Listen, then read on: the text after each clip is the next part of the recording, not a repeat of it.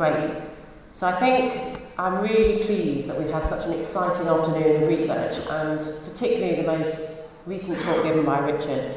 But ultimately our research has to start and end with the patient.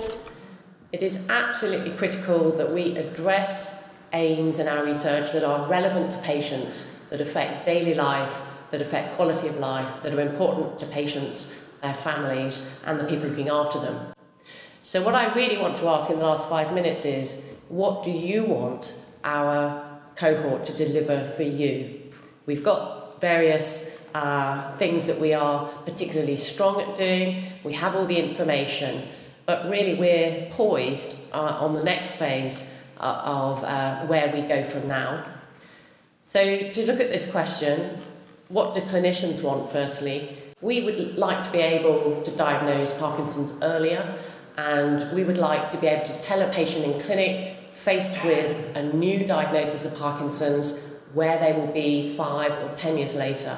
So that individual rate of change varies tremendously from one person to another, and at the moment we have no good way of counselling an individual, unlike very different conditions such as cancer, where we have a much better idea. We would be like to be able to develop tools that might be a very simple bedside test, or could be a brain scan, to make that diagnosis early on much more accurate. Because if we can diagnose more accurately earlier on, we can put these people into trials at a lot earlier stage, avoiding difficulty in data interpretation when you have a significant proportion of people that in fact don't have Parkinson's in your clinical study. And we recognise there are different subtypes in the way people both present and progress, and it may be that if we better stratify people or put them into these groups and compare like with like, that our interpretation of a study, a drug study, will be much better.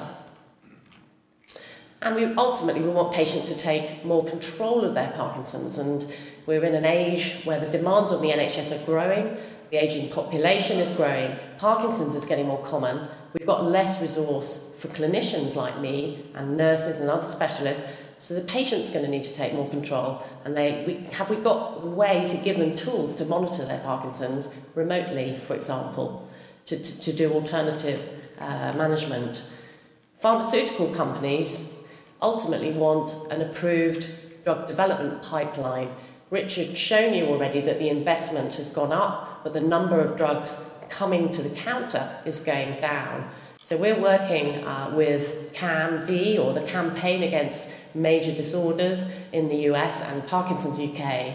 The data that you've contributed to the cohort is going to be combined with multiple other cohorts, not just in the UK, but also in Europe and the US.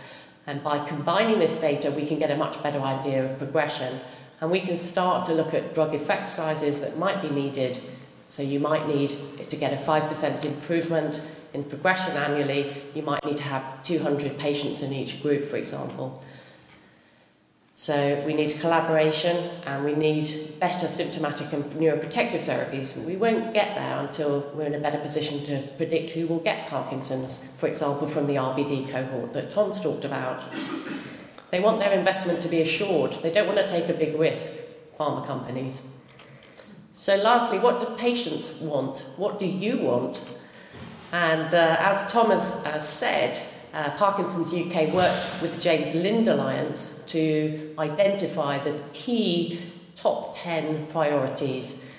And in this survey, 600 people with Parkinson's, 136 carers, 86 family and friends were surveyed. And everybody said, we want a cure. So that was their top number one. If the question, however, is what is a cure, of course, but if you put the what is a cure aside, there was about 26 items that remained that people thought were important, not just Parkinson's people, their families, and also healthcare professionals. So the sheet of paper you've got in front of you lists those items, but it also has a line of free text. So if anything's been missed out that you feel is important, please write it in. We're going to formally collate this information and email it out to everyone. It's going to take a bit of time. But I just wanted to end today, really, by getting a rough show of hands to see whether what our cohort feels are the top 10 priorities agree with the national priorities. So if you can just get out your list, and hopefully you've circled 10 items there that you feel are important. And I'm just going to ask you to put your hand up if you circled the following items. So the first is, what treatments are helpful for reducing balance and falls? Okay, so that's quite good, at least half. What approaches are helpful for reducing stress and anxiety in people with Parkinson's? Okay, so that again is just under 50%. Sorry? Oh, okay, right, yep. So the first one, what treatments are helpful for reducing balance and falls? I need the... Okay, number 2, yeah? Yeah, so, okay, let's try and do it that way. Number 2,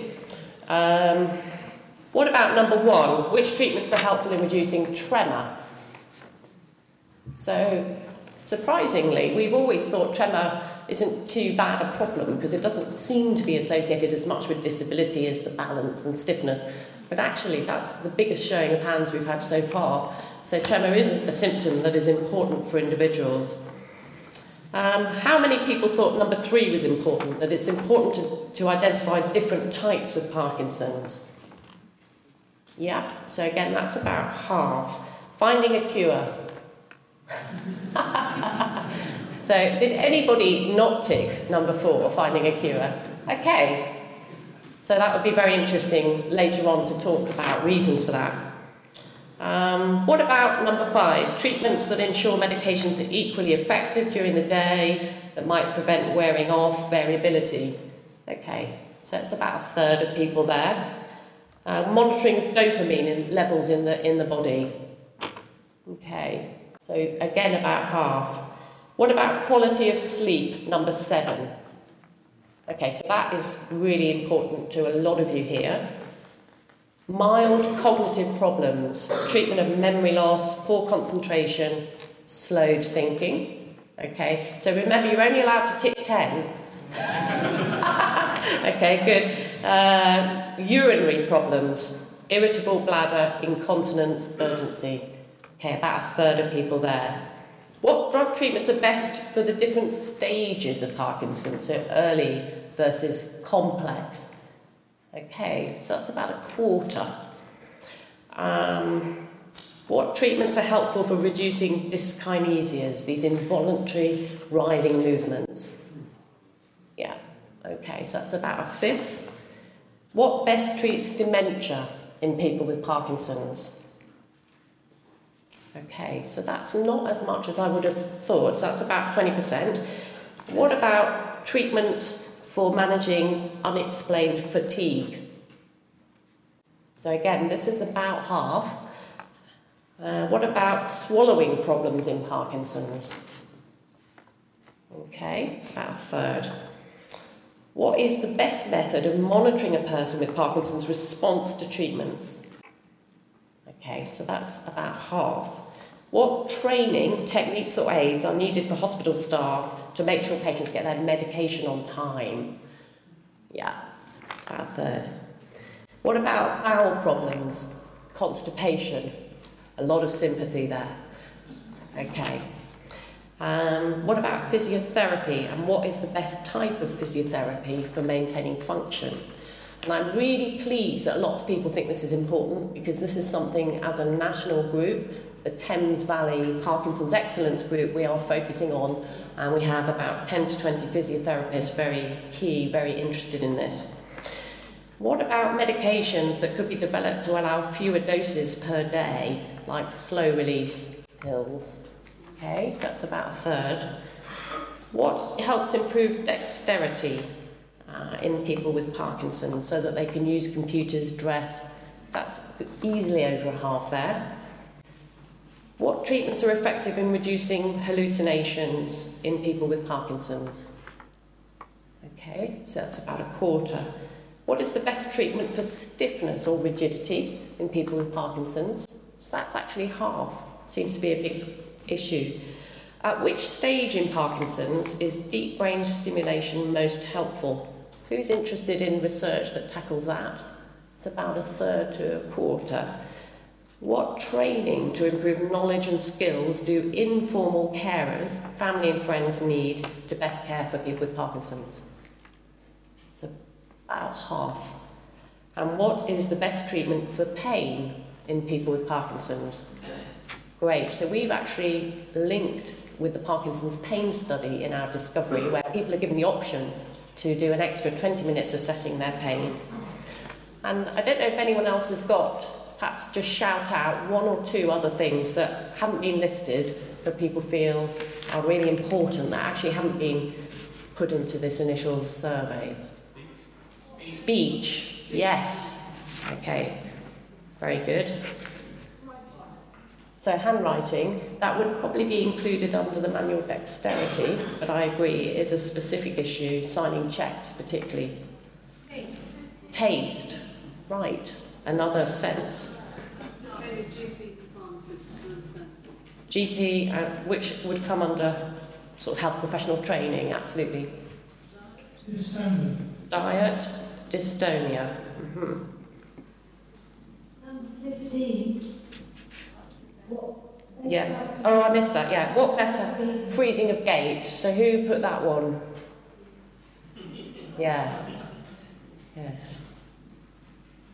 Research specific to early onset PD? Young onset. Yes. So I am able to tell you that the tracking or proband part, which is also funded by Parkinson's UK, which runs 45 sites around the UK and to which we contribute to, is specifically looking at young onset versus old onset, using 40 years and under as their cut-off. So we'll have some data emerging from that.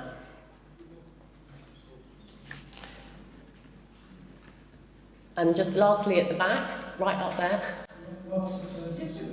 Sense of smell and...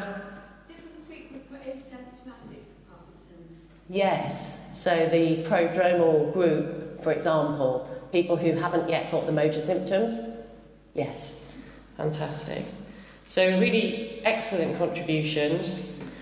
We will formally collate this. We'll give you our top 10 and we will take that into account when Richard and I meet, when the OPDC meets, to think about which treatments we want to focus on. So it just comes down to me now to thank you very much for coming, wish you all a safe journey back, and look forward to many more of these in the future. Thank you.